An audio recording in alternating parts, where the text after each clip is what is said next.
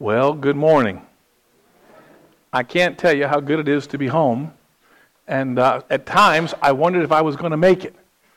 Uh, we're going to talk about that in a minute, but you guys apparently, Father Larry put a little graphic up. Uh, Father Larry, this guy. I mean, he dresses nice. He smells nice. The guy must be rolling in the money because up at the altar, the guy smells like heaven up here. You're like, what did you? He's like Esther. He bathes in cologne up here. I mean, I'm just like, my goodness. I thought to myself, if I had that cologne, and Susie would kiss me. I mean, I'm like, anyway, all he said to me is, you can't afford it. That's what he said to me.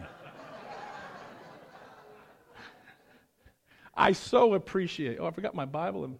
I so appreciate that Father Larry and then Father Don and Father Carter pitched in. As you know, I was supposed to be home 2 weeks ago and couldn't get home. So I'm going to try to be brief. It's hard. I can assure you that I'm only mentioning a few of the crazy things that happened. We had a tremendous, of course, we flew from, Ken must be teaching this Sunday down with his kids, but or with at least Scott are teaching. But anyway, we flew from Orlando to Paris. No big deal. Paris on the eastern part of the country, and then we were supposed to fly out. So we got in like on a Wednesday night, 10 o'clock at night. You get we stayed at a team missionary hostel. It's just a very simple but nice, and we've been there a couple times. We know where the restaurants are. We know where to go for breakfast, and so makes it real simple. And so Ken and I went, and listen, you talk about a trooper. Apparently, I don't believe people, but people say I snore very loudly. Ken said it sounded like heavenly music to him. All right? Susie wears earplugs, but Ken, he was so kind. Anyway, so we did that, and then you have to register your passport, even though we already had a visa and all these different things. And so we have a flight on Friday on Ethiopian Airlines, and you want to take that flight. You really want to take that flight because it's a 12 to 16-hour bus ride if you don't. And imagine highways, you're talking about, with potholes, so you're going 55 and slamming the brakes, going around, going off in the sand, coming back. It's quite, the drivers are fantastic. They're not, but it's even though the buses are nice and they're clean and all that and lightly air-conditioned, they're lightly air-conditioned, but remember, their normal temperature for 8 months of the year is 130 degrees. So lightly air conditioning for them is keeping it about 100, and then that puts a little chill on them. Now, me being more like a can of Crisco, as you know, I'm sweating, but it was quite comfortable, seriously, on the bus. It's super long. The bus was supposed to leave at 5:30 in the morning. Let me give you a couple tips for traveling. In some parts of the world, buses don't leave until the bus is full. So we got there at 4 to make sure we didn't get late, because that's what we were told to do. So we were sitting on the bus by about 4:15. The bus was supposed to leave at 5:15. It didn't leave to 6:30 because the bus wasn't full. So we had already sat. Now, you know how hyper I am. I like to rock. Some of you know I'm like moving. All right. Ken and I are in these two little seats 2 hours before we even started the trip. So, it was a long day at 6:30. So we get on the thing. We go. I'm not eating anything. You know how serious it has to be for me to say I'm not eating anything. I wasn't fasting. I was not eating, because I did not want to have to use the bathroom along the way, which is quite interesting because they stop on the side of the road, and it's a whole different system. I'm not going to get into all that. I can't teach you everything you need to know about international traveling, but it's a different system. And anyway, but I didn't eat, and that worked for me, and it worked for Ken. And so, but about hour 10 out of 13, something like that, we hear, the bus broke down maybe at hour 10. It's a little disconcerting when the bus breaks down in the middle of the desert. You remember, the Sahara desert is about 80% of the country, and then the next 15% or more is the Sahela, which is like the Mojave Desert. Like there's bushes. So you have Sahara, which we don't go to, but the Sahara is like you see in the pictures. It's just the big sand dunes. But then they have the Sahela, and the Sahela is like the Mojave. It's not tumbleweeds, but you get like it looks like desert with the little bushes here and there and all that. So it's a little disconcerting when you pull over and you find out they're breaking down there. But one thing that you'll find in Africa and India, most part, those people know how to fix things that you think can't be fixed, number one. They have not forgotten. They remind me of my grandfather, somebody who can just do anything. And so they figured it out, and maybe an hour later, we're back on the road. Well, then we hear some screaming from the back of the bus. I'm thinking, with all these potholes, this probably means someone's throwing up on somebody else. And so I thought they were screaming because, someone got sick, which would be very understandable, and they're vomiting, and so they want to stop the bus to let that person off, and everyone else wants to get cleaned up type of thing. The bus did, in fact, pull over, but the crucial 10 seconds that you need to know that it's a fire and get off the bus before you burn to death, that was the crucial 10 seconds we didn't have, because Ken didn't learn Arabic like he was supposed to. That was the job I gave him, and I did not pay attention in high school French, apparently, because I did understand the word arrêté or something like that, which is like stop. It's like official, like stop in the name of the law. Arrêté. Well, they were saying arrêté because everyone was panicking. So that was to keep the mob violence down, as people thought they were burning, because everyone's fighting to get off this bus. And it was like a cartoon, because there weren't chickens in the aisle, but it was big carpets and everything, and the bus was full. And then the last 100 miles, a bunch of people got on the bus who were just going the short distance, so they didn't mind standing or sitting on the carpet for that, So now you understand why they want the exit row clear, by the way. So there's some logic to some things that now are so clear to me that never were clear to me until the bus caught on fire. So, but again, we didn't know the bus is on fire. So by the time we know the bus is on fire, I'm on the inside by the window. Now, Ken and I switched about every 2 or 3 hours, because it's like bed sores when you're taking a bus like that. You're leaning this way, and then we switch, and then, wouldn't you know, in the fire, I'm at the window. Ken apparently was living right. So there we are, and also we realized, someone said, or an angel said, it's a fire. That got our attention. At that point, Ken and I, this is the crucial 10 seconds too late, Ken and I realized we could be burning to death here. And but the seats are so tight, you couldn't get up. Even if we had tried to punch somebody or something, there's no way to get out of this bus. And luckily, we didn't act a fool.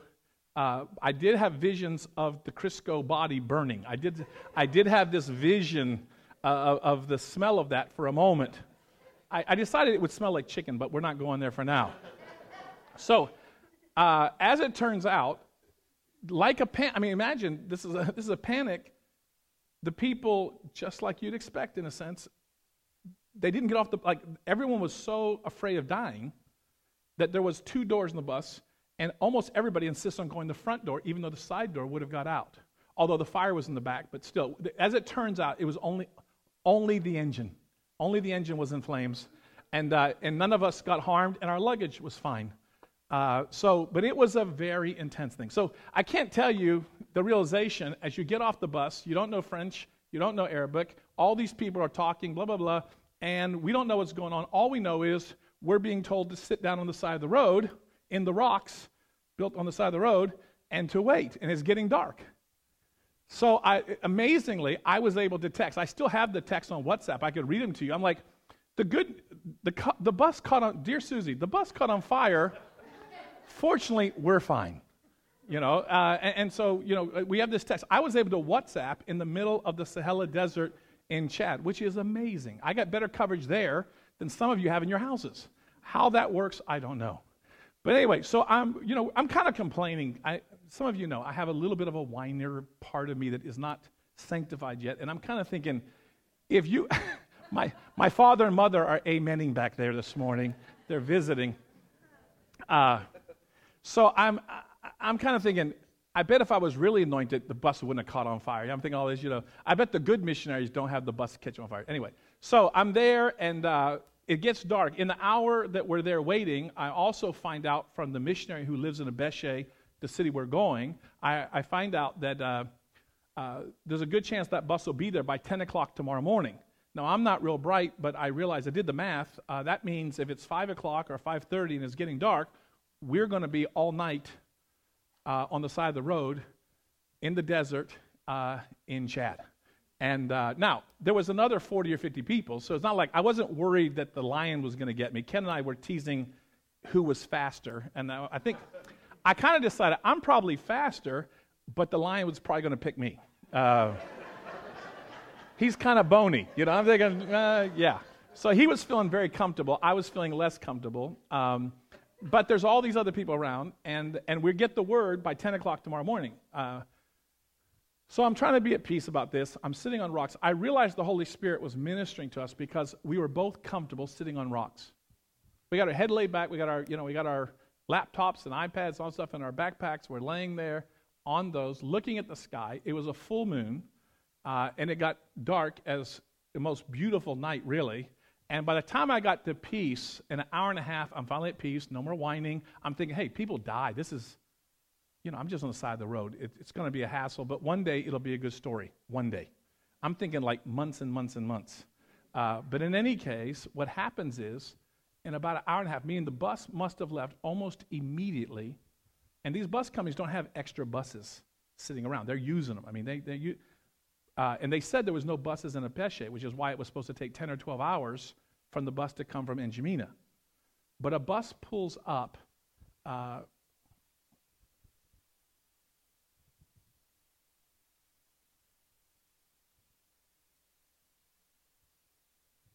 Picks us up. We thought we were going to be out there all night, just an hour and a half. And it wouldn't have been that bad. Some of you would have enjoyed it,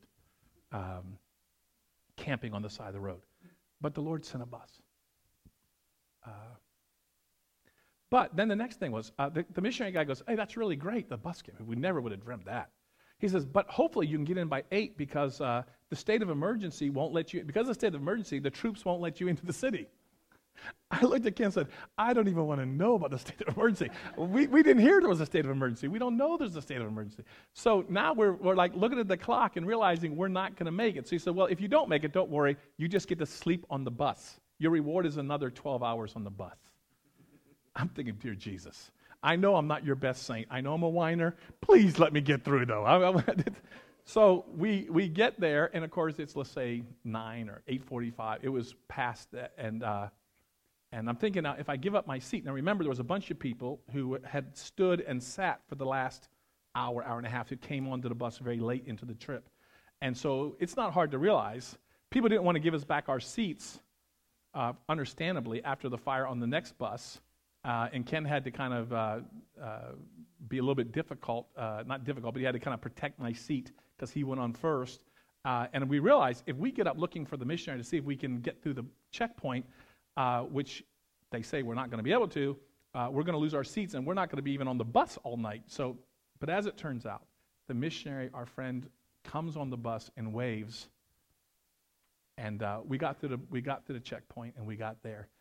Now we missed a day and a half. One of the things the Lord said to me in the side of the road, he said, it's not so important what you do in this trip, it's that you're here. And it's funny, Carmen at lunch the other day said something to me very similar to what I heard the Lord say to me about that. And, I'm not sure all the reasons for that, but we missed about a day and a half through everything that happened because we didn't fly. If we had flown, we would have had all day Friday. Because we were late and all the stuff coming in Friday night, they canceled the morning. So we were there like 3 days out of 5 days for this conference. But nonetheless, everything had worked out. Now on the way home, at about 55 miles an hour going down this highway, a bus, we're going in places, most of the places where you just beep and you go around. And so on the middle of the desert, he's beeping, going around, and I don't know if the guy dropped his coffee or what, but the truck that we were going around swerved right in and hit right below the window. Again, I happen to be on Ken, I think, is maybe a holier guy than me. He seems to be more protected. I'm like his airbag on these things. But anyway, so the truck slams into us at high speed. We go off the road into the sand. It felt like the bus, I'm sure the weight on those buses is enough that they don't turn over easily. But nonetheless, it was a little dicey. We get back on. Of course, they stop. They scream for about 45 minutes. Exchange insurance, I'm guessing. And we go on. But and then when we finally left to get out, we get in late Thursday night. We're staying in N'Djamena again at this missionary hostel kind of place. And we're excited. We're ready to go home. We had a great trip. The Lord had did many things. We had a chance to minister to pastors and leaders. And imagine doing a conference and talking about sharing, and pastors starting to get up in front of each other, same denomination, and confessing their sins. When the first guy was confessing his sins, I thought it was a mistranslation. Pastors tend to be very prideful. They don't tend to be people who are telling their sins. And the guy gets up and starts sharing his sins. I mean, only the Holy Spirit of God. And then others did this. But literally, when the first guy did it, if I could have interrupted, I was going to tell the translator, you're mistranslating. Because there's no way this guy is telling. He was the senior leader, and he began to share, and the Holy Spirit was clearly touching him. He began to share his sins, and it was amazing. And of course, when the leader is transparent, open before God, the other pastors began, and it was remarkable. That's one of the forerunners of revival. When the Holy Spirit starts convicting people in such a way that they would rather confess their faults and experience God's grace than worry about what everybody else thinks, that's one of the main features that happens in revival. And so, I'm so glad I didn't interrupt and all that, and it was a tremendous time. There was healings and different things, and we got to hear people with cancers and other things had been healed from the times before. It was remarkable. So it was a very, very good time, but a short trip. So we get back. Friday, we kind of cruise around, and there's only 3 or 4 restaurants we go to. We do that, and then the flight leaves at 12:20 a.m. Saturday morning, but Friday night. We get to the airport. You have to go through security to get into the airport. You got to go through it again when you go through the check-in, and then you got to do it again the third time when you try to get ready to board the plane. So that's typical for many places in the world. And but by the time you've done all that, and you have to be 3 hours early, you're kind of worn out. You're sitting there, and right before it's time to board, the guy comes out and says in French first, of course, and then in English, by the way, there's a sandstorm, and the plane has tried to land twice, and it's gone now to, I think it was Nigeria it went to, but it went to some other town somewhere, and you're not going to be leaving until late tomorrow. Now, the people in Chad, the Muslims and Christians treated me phenomenally. Don't get me wrong, the people were great. But if I've ever been ready to leave someplace, I was really ready to leave someplace. But no reflection on the hospitality. The Muslims say this. They say, we know you have a better life in America. And we know the Christians are the ones who came for the last 100 years and did the hospitals and the schools. Thank you for coming. I mean, it's a Muslim country. It's not Sharia law. But they are so kind, and the people are so gracious, I can't tell you. And of course, it's the Muslims who are asking us to come and to cast out demons and to pray for the sick. And there is a revival. With the 5 guys I prayed with that were from Darfur, which are the 4 tribe, each one of them in the last 2 years, we prayed for them to be filled with the Holy Spirit and taught them how to pray for the sick, which is just showing Jesus and then demonstrating. Those 5 guys, each of them, planted a church of 6 to 16 people. Most of the churches are like 10 to 16 people, which is unheard of. Missionaries have spent their whole lives. There's been places where in 100 years there's been 1 convert or 0 convert, all right, with some of the tribes. So the 4 tribe has only 6 recorded Christians in all of history since 600. All right, in the last, since 9/11, there have been thousands in the 4 tribe. And they were the ones who were the biggest mercenaries in Sudan who were killing the Christians in what is now southern Sudan. And because southern Sudan was created, the 4 tribe and some of the other mercenary tribes that were the warriors killing people with the machine gun and everything, they're out of work. And all of a sudden, they're asking all these questions, and they're turning to Christ. It's just an amazing thing.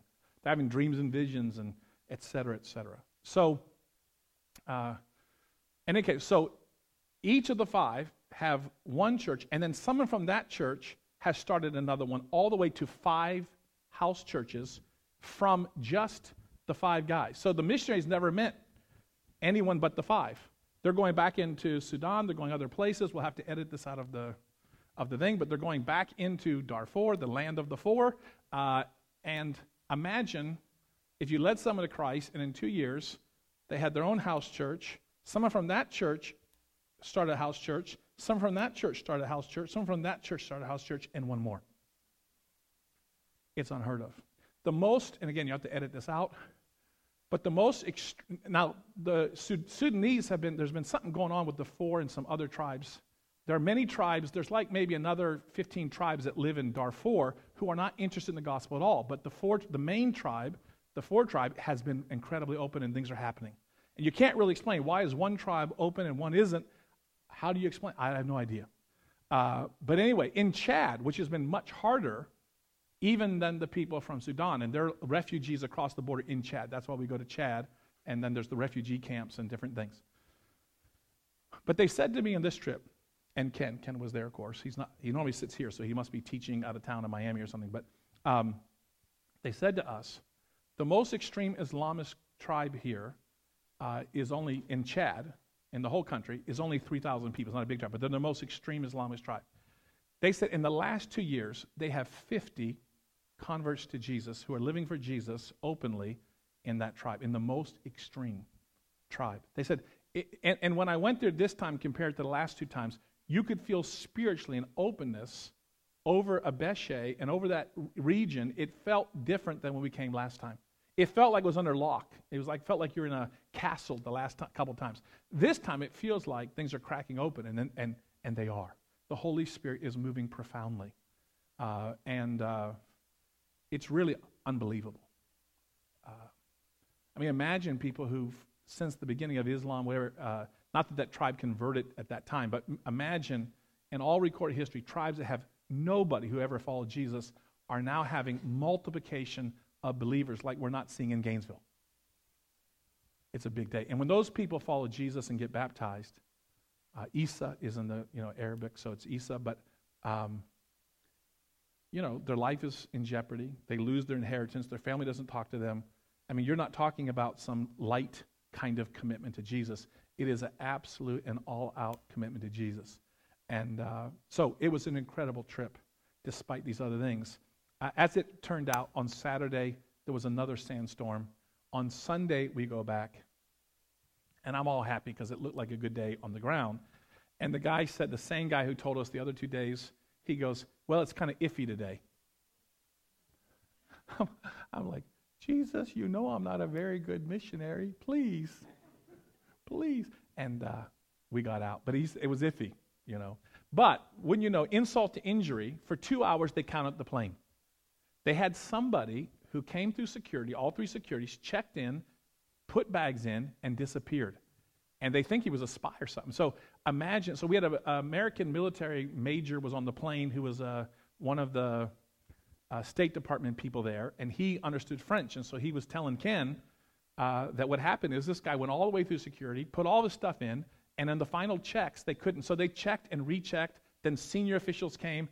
And the guy, something must be pretty crazy about whoever that guy was, because he went through that and they can't find him in the airport. They couldn't. So, we're dying to get home. We finally get in our seats, and we wait for 2 more hours for the guy who disappeared. And maybe they figured it out, but I don't know. But this guy, it wasn't just like a miscount. They counted and counted and counted and counted, and they never found where this guy was. But they determined, after going all the way through the plane with all people, make sure no one's coming, hide in the bathroom, they finally determined he wasn't on the plane.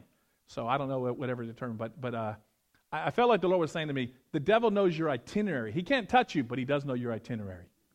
So I thought, I'm going to pray different next time he doesn't know my itinerary. We got to change some of the way we're praying, because it was crazy.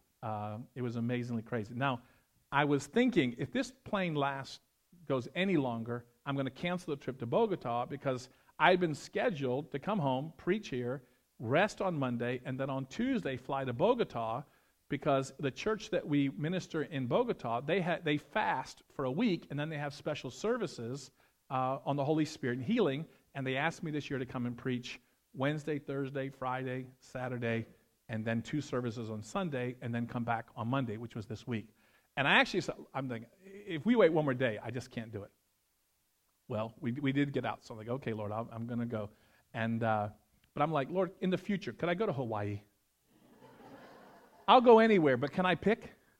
In any case, we go to Bogota, which is relatively incredible comfort compared to anything like.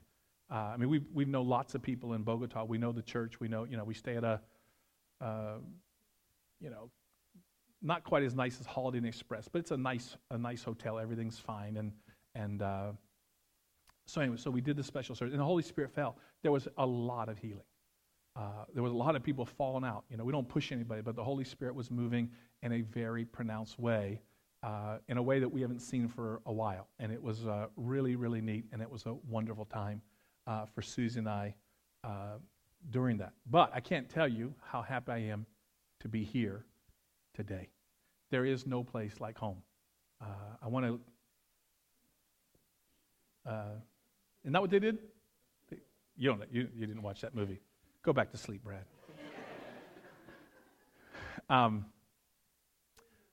Well, listen, I can't tell you how much I appreciate Father Don, and Father Larry, and Father Carter helping out and doing such a remarkable job. The one thing I don't have to worry about is people going to preach God's word properly, and is the Holy Spirit going to be honored and glorified in what we do. But this is home to me, and I can't tell you how much I particularly like being at the altar in this church singing. I probably sing too loud, but I love it. I love being here, and what a wonderful thing. This morning I want to talk about, real quick, short sermon, but nonetheless, Matthew chapter 8. I have preached many times on the healing of the leper, but I want you to look specifically at verses 8 to 11 this morning. Now let me tell you a couple of things that are going to fit with what I've shared with you about Chad. The first thing is, Epiphany is all about Jesus in his perfect humanity. So all the Epiphany sermons, or all the Epiphany gospel readings, are about Jesus surrendered to the Father, doing the work of the Father, and showing us how to live and do the Father's work as a human being. All right, and that's what Epiphany is all about, Jesus in his obedient humanity, showing us an example. So the collect today says, hey, in this dangerous and scary world that we live in, and because of the frailty of us, we can't possibly do it. Keep us, Lord. Protect us. Help us. And the answer then comes as submit yourself to authority in Romans 13, talk about earthly authorities, but then Jesus shows us the example how to be submitted and surrendered to the Father in his ministry. And so in Matthew chapter 8, there's three. Matthew builds his gospel on the Beatitudes and then 10 different healing stories. He shows that he's got authority over nature. He shows he's got authority over demons. He got authority over sickness, it's leprosy, etc. But the three towards the end of the 10 stories, healings, that Jesus does in Matthew are these three from Matthew chapter 8. First, you have the healing of the leper. So now Matthew, in this part of the book of Matthew in chapter 8, is showing us that Jesus, because he hears from the Father and is obedient, he will even go and minister to those who are normally excluded from the things of God. So a leper is excluded. So he goes the leper comes and he heals the leper. Then he goes, and in the story we're going to look at a little bit more carefully here, he deals with the Gentile whose servant is sick with paralysis and in some kind of horrible pain. So another person, Jesus didn't come to the Gentiles. And so you got the leper who's excluded, you got the Gentile, and then you have Peter's mother-in-law who was excluded as a woman from the things of God. And Jesus says, by the directing of the Father, all those people who would normally be excluded, they're not excluded with me. What a powerful thing. And so remember the collect. Help us with all the dangers and the frailties of our nature and all the things going on. How do we possibly make in this world, Lord? And the answer is, look at Jesus. How did he do it? He listened to the Father. If we'll listen to the Father, we'll know what to do and what not to do. We're not supposed to fix everything, but we are supposed to listen to the Father. And there are people who would normally be excluded. Who could be more excluded in my thinking 5 years ago than Muslims? I just think, God bless them. I'm not against them. Somebody tell them about the gospel. Do you think I would have thought 5 years ago or 8 years ago, whenever it started, I would have never dreamed that I would see already in my lifetime thousands more Hindus come to faith in Christ than I've seen Westerners from my time in India. I am now seeing hundreds of more Muslims. There are missionaries who spent 100 years, generation of missionaries who never saw one convert. And because of what they did, somehow it seems that they planted seeds and the Holy Spirit and the time on the earth and whatever God's doing, now they're waking up with dreams and visions of Jesus. Thanks, handsome.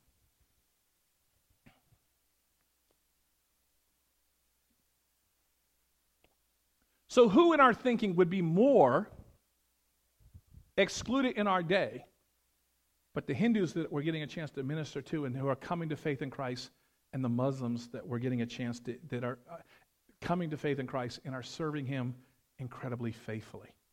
really showing us what it means that Jesus is an authority and what it means to follow. There's something deep within them that understands the principles of the stories this morning that we're going to look at. So, look at verse 8. We'll go quickly, but we need to look at it. Sorry, I said 8 is verse 5. Now, when Jesus had entered Capernaum, remember that's his base. He was raised in Nazareth, but his base was Capernaum. When Jesus entered in Capernaum after preaching the Sermon on the Mount, a centurion came to him. Now, the centurion, the Romans weren't heavily into Israel at this time, but Capernaum was right on a major road of which there was a lot of stuff going on. So there was a base there with 100 soldiers. A centurion is over 100 soldiers. And so he would have been a very important person. Now, he is under other people that would have given him orders, as we're going to find out, but he basically had the power of life and death in his hands. So he's a very important guy. The humility of this guy, the softness of heart of this guy is amazing. So when Jesus entered Capernaum, a centurion came to him, pleading with him, saying, "Lord, my servant is lying at home paralyzed, dreadfully tormented." Now, we don't know what's going on here because most people in paralysis, of course, they're very uncomfortable. They can't move, and they're maybe very depressed.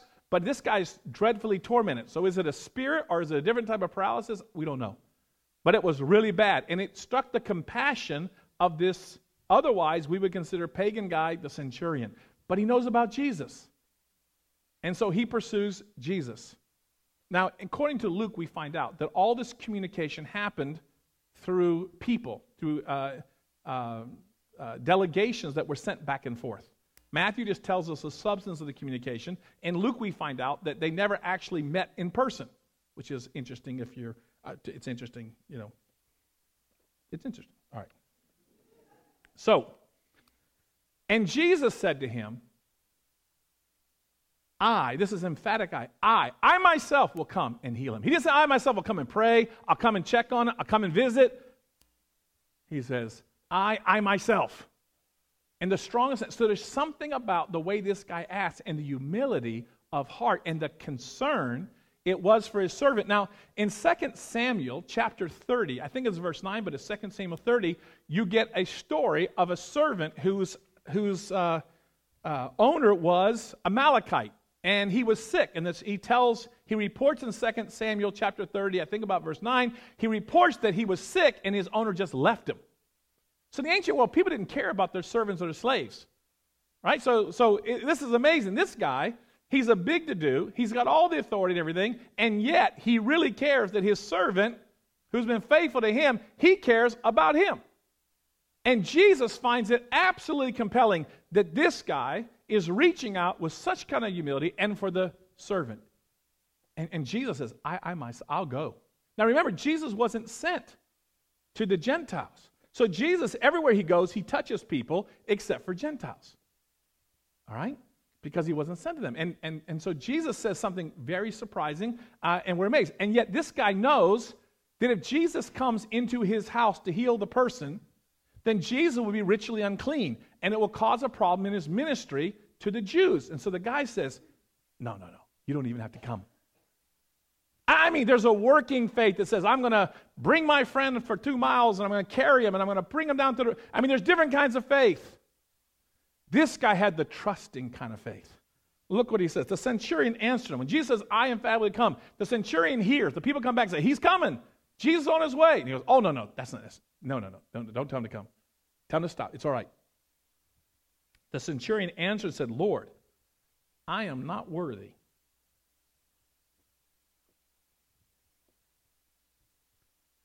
that you should come under my roof. But speak the word only, and my servant shall be healed.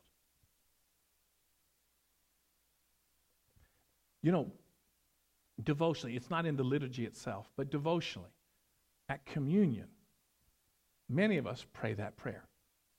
But we've adjusted it. We say, Lord, I'm not worthy that I should come under my roof, but speak the word only, and my soul shall be healed. Some of you hear us mumbling up there, and you might wonder, I think it's on the screen, but you might wonder, what in the world are they saying? That's what we're saying. We're mumbling through it, Lord, because it's so true. Jesus, if you'll touch and clean, when we take this communion and we open ourselves and turn to you, everything's possible, Lord. Oh, that we could please you, Lord, and be holy people. I'm not worthy. To know our unworthiness is the thing that characterizes the nature of what it means to be a son or daughter. Do you remember Jesus said that the chief characteristic of a believer is, blessed are the poor in spirit. Blessed are the people who know they don't deserve it, who know they don't have it, who know they're weak and they're frail, prone to wander, Lord, I feel it, prone to leave the Lord. That's what the believer starts with and ends with. The believer never grows out of. To understand that at any moment we could be doing anything if it's not for the grace and mercy of God. This guy, the last guy, excluded, Gentile, Roman, the last guy we'd expect. And he sees it in such a crystal clear and beautiful way. But Jesus comments on this, and it has something to do with our current events, even the testimony this morning that I gave you. Lord, I'm not worthy that you should come to my roof, verse 8b, but only speak a word and my servant will be healed. 9, for I am a man under authority. I mean, he's like, hey, look, I tell my servants what to do. I tell my soldier what to do. When I say it, under the penalty of death, they do it. But he's also under, I'm under authority. So the parallel is Jesus under authority. Whose authority is Jesus under? The Father. He says, I only do what the Father told me to do. So he says, Jesus, I get it. You're hearing from heaven and you do it. And because you're hearing from heaven, I know I can count on you. He's saying, because I understand the principle of authority. When the people above me tell me to do something, I do it. They don't have to wonder, am I going to do it? What he's saying is, I understand what it means that you're Lord. When the Muslims come to Jesus, they get it that what he says is an option. They get it. He's Lord. We have forgotten. We have forgotten in the West the seriousness of the fact that it's not that we have to do what Jesus says, we get to because he's Lord. And this guy understands, I know it's like being an authority. I do what I'm told, but the people under me do what they told. And that's how it is in the kingdom. Notice Jesus looks at his disciples and says, you guys don't get this as good as this guy. Can you imagine? He's telling the disciples, you could learn something from this guy. For 9, I am also a man under authority, having soldiers under me, and I say to this one, go, and he goes. And another, come, and he comes. And to my servant, do this, and he does it. When Jesus heard it, he marveled. We live in a time and age where people think they can rewrite the Bible. Rewrite the obvious. Tell us things that the Bible says aren't good, saying that it is good. And people who are more worried what people think than what God thinks. We're living in an age where people whose generations of parents and grandparents and great-grandparents served the Lord, and today they have no interest.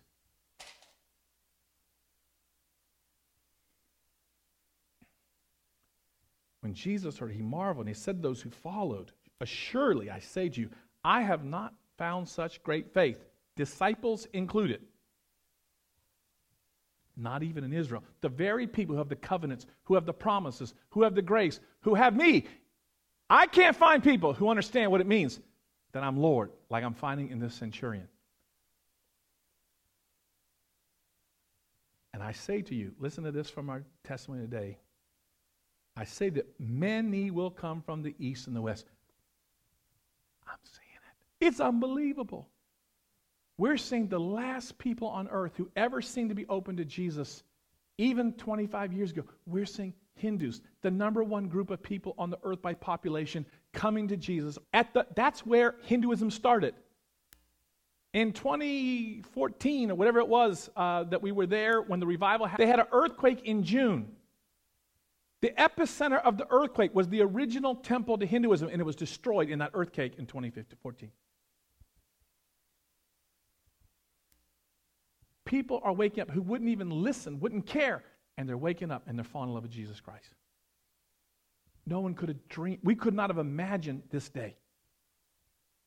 And Muslims coming saying, please send us pastors and people to come and cast out demons. We know the Christians can cast out demons. We know they can, send them. Now they don't want to be Christian, they don't want to, but when they encounter Jesus and they get healed, what do? They want to read the Holy Writings because the Quran says they're supposed to read the Holy Writings. They read the Holy Writings and they fall in love with Jesus. Heaven's going to be full. It might not be full with the people we expected to get in.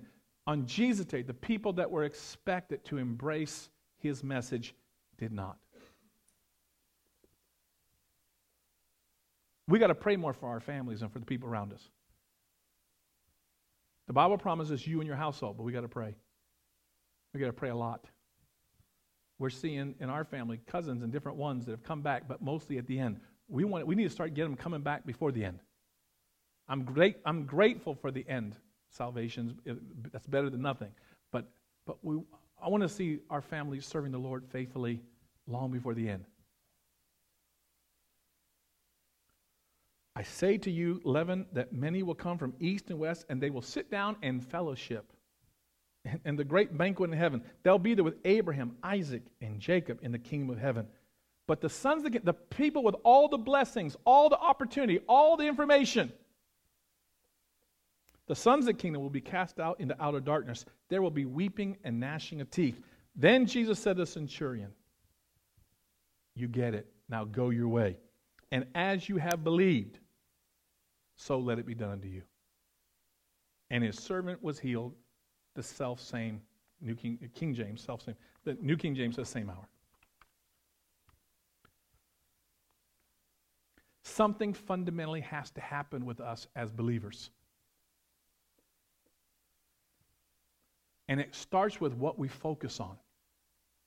If we focus on what other Christians are doing or what the church says or whatever, if we're not focusing on the Bible and what Jesus says, we could end up being the people who end up weeping and gnashing of teeth because we thought we were okay. I've told you before, when I played high school football, I was not one of the gung-ho people.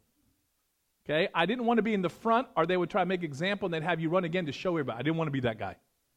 Never wanted to be in the front. But if you're in the back, in the old days, they'd kick you. I know it's hard to believe today, but they'd kick you. So I didn't want to be in the back. I just tried to run fast enough to be in the middle, because if you're in the middle, no one's going to bother you. That doesn't make for being a very good football player, as you might imagine. That's how a lot of Christians are living. They're looking at the people around thinking, oh, I must be okay because I'm in the crowd. You will not be okay for being in the crowd. You will only be okay, and it's simple to be okay, is if you hold Jesus' hand and walk with him every day. Because churches have left the scriptures, they have left the very things they claim they believe. And with their own mouth and testimony, they have deserted it. No church has done worse in the last 75 years than the Anglican and Episcopal churches in terms of departing the teachings that they have held for the centuries. No one has. So I'm not poking at, look, there's a lot of liberal Methodists and Baptists. There's all kind of bad people, but no one's done any worse than we have. And the only answer for us and for the others is that we would make the decision to follow carefully and closely to the Lord Jesus Christ. The only way to avoid big mistakes is to make sure we're making the little decisions that we can make every day. Then you will be fine in the big things. The Lord spoke to me that years and years ago. I asked him, oh Lord, I don't want to have an affair, embarrass my wife and the ministry and church. I don't want to have these problems. And he said to me, if you'll follow me every day, there's no day that you'll be above having an affair or doing something this or doing it. But he said, but if you'll follow me every day and do the little things, I'll take care of the big things. You won't mess up on the big thing if you do the little things. We got to follow him every day. And then maybe God would visit us in a special way and anoint us in a special way so that the people around us would get hungry and thirsty for righteousness. We have to be righteous. And that's only going to come by our commitment to give God our best. Our best will never be enough, but he deserves nothing less than our best. We don't give him our best because if we give our best, we get a prize. No, we give our best knowing it will never be enough. But the people who reach out to him in faith and obedience, he blesses and he makes our efforts fruitful. And he changes us and he makes us holy. And what God wants to do with us as a family here is for us together to walk with Jesus every day. Not being self-righteous, not being judgmental, but people who follow Jesus every day, holding his hand, being a light where he's planted us to be.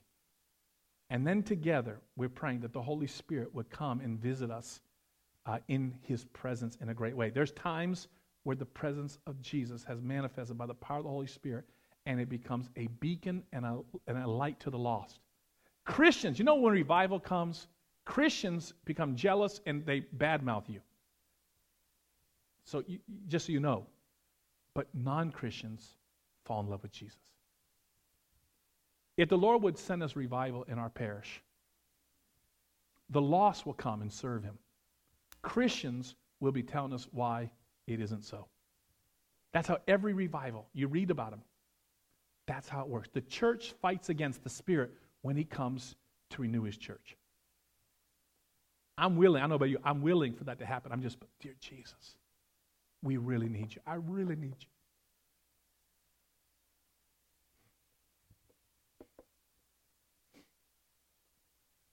Stand with me.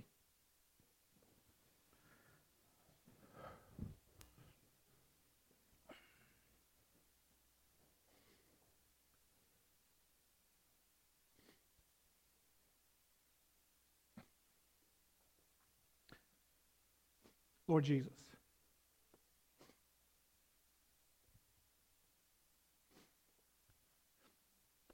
Lord, we know that we're not worthy.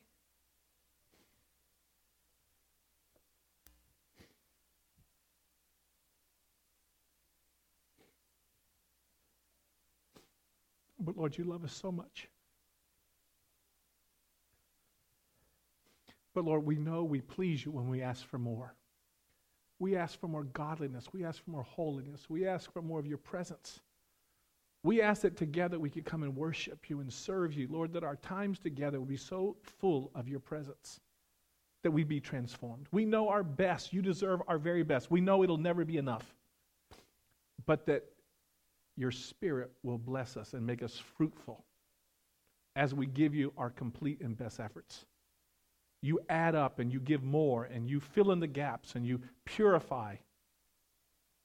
Lord, we really need you. Lord, we don't know how to contain the joy of seeing you moving all over this earth and waking people up at the wonder of your gospel. And Lord, we confess for us, it's in some ways been old news and we haven't been the best stewards of your gospel and your word. Lord, we pray that you would turn our hearts back to you and your word. And Lord, that together we would be a family that walks with you in this world. Lord, that your Spirit would visit and dwell richly, Lord, in this church and family. Lord, we thank you for all the other churches in Gainesville that preach your gospel. We don't have any sense that we're somehow any better than anybody else, but we pray for this church that you would visit us, that you would transform us, that you would help us to be people who would be so committed to you in such humility and simplicity that your gospel would go forth, that we could accomplish the mission that you've given us to do. Lord, this is your word, and this is what you've asked of us, and so we pray in agreement with it. And Lord, we thank you in advance. We thank you in advance. And Lord, now I pray for healing in our bodies.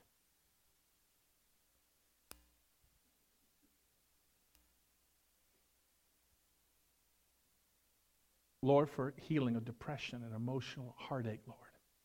Despair. Lord, against the sinking feeling that things are never going to get better, Lord, we rebuke the lies of the enemy. Lord, pour out your Spirit. As we take communion together and we celebrate your presence, you live in our hearts by faith.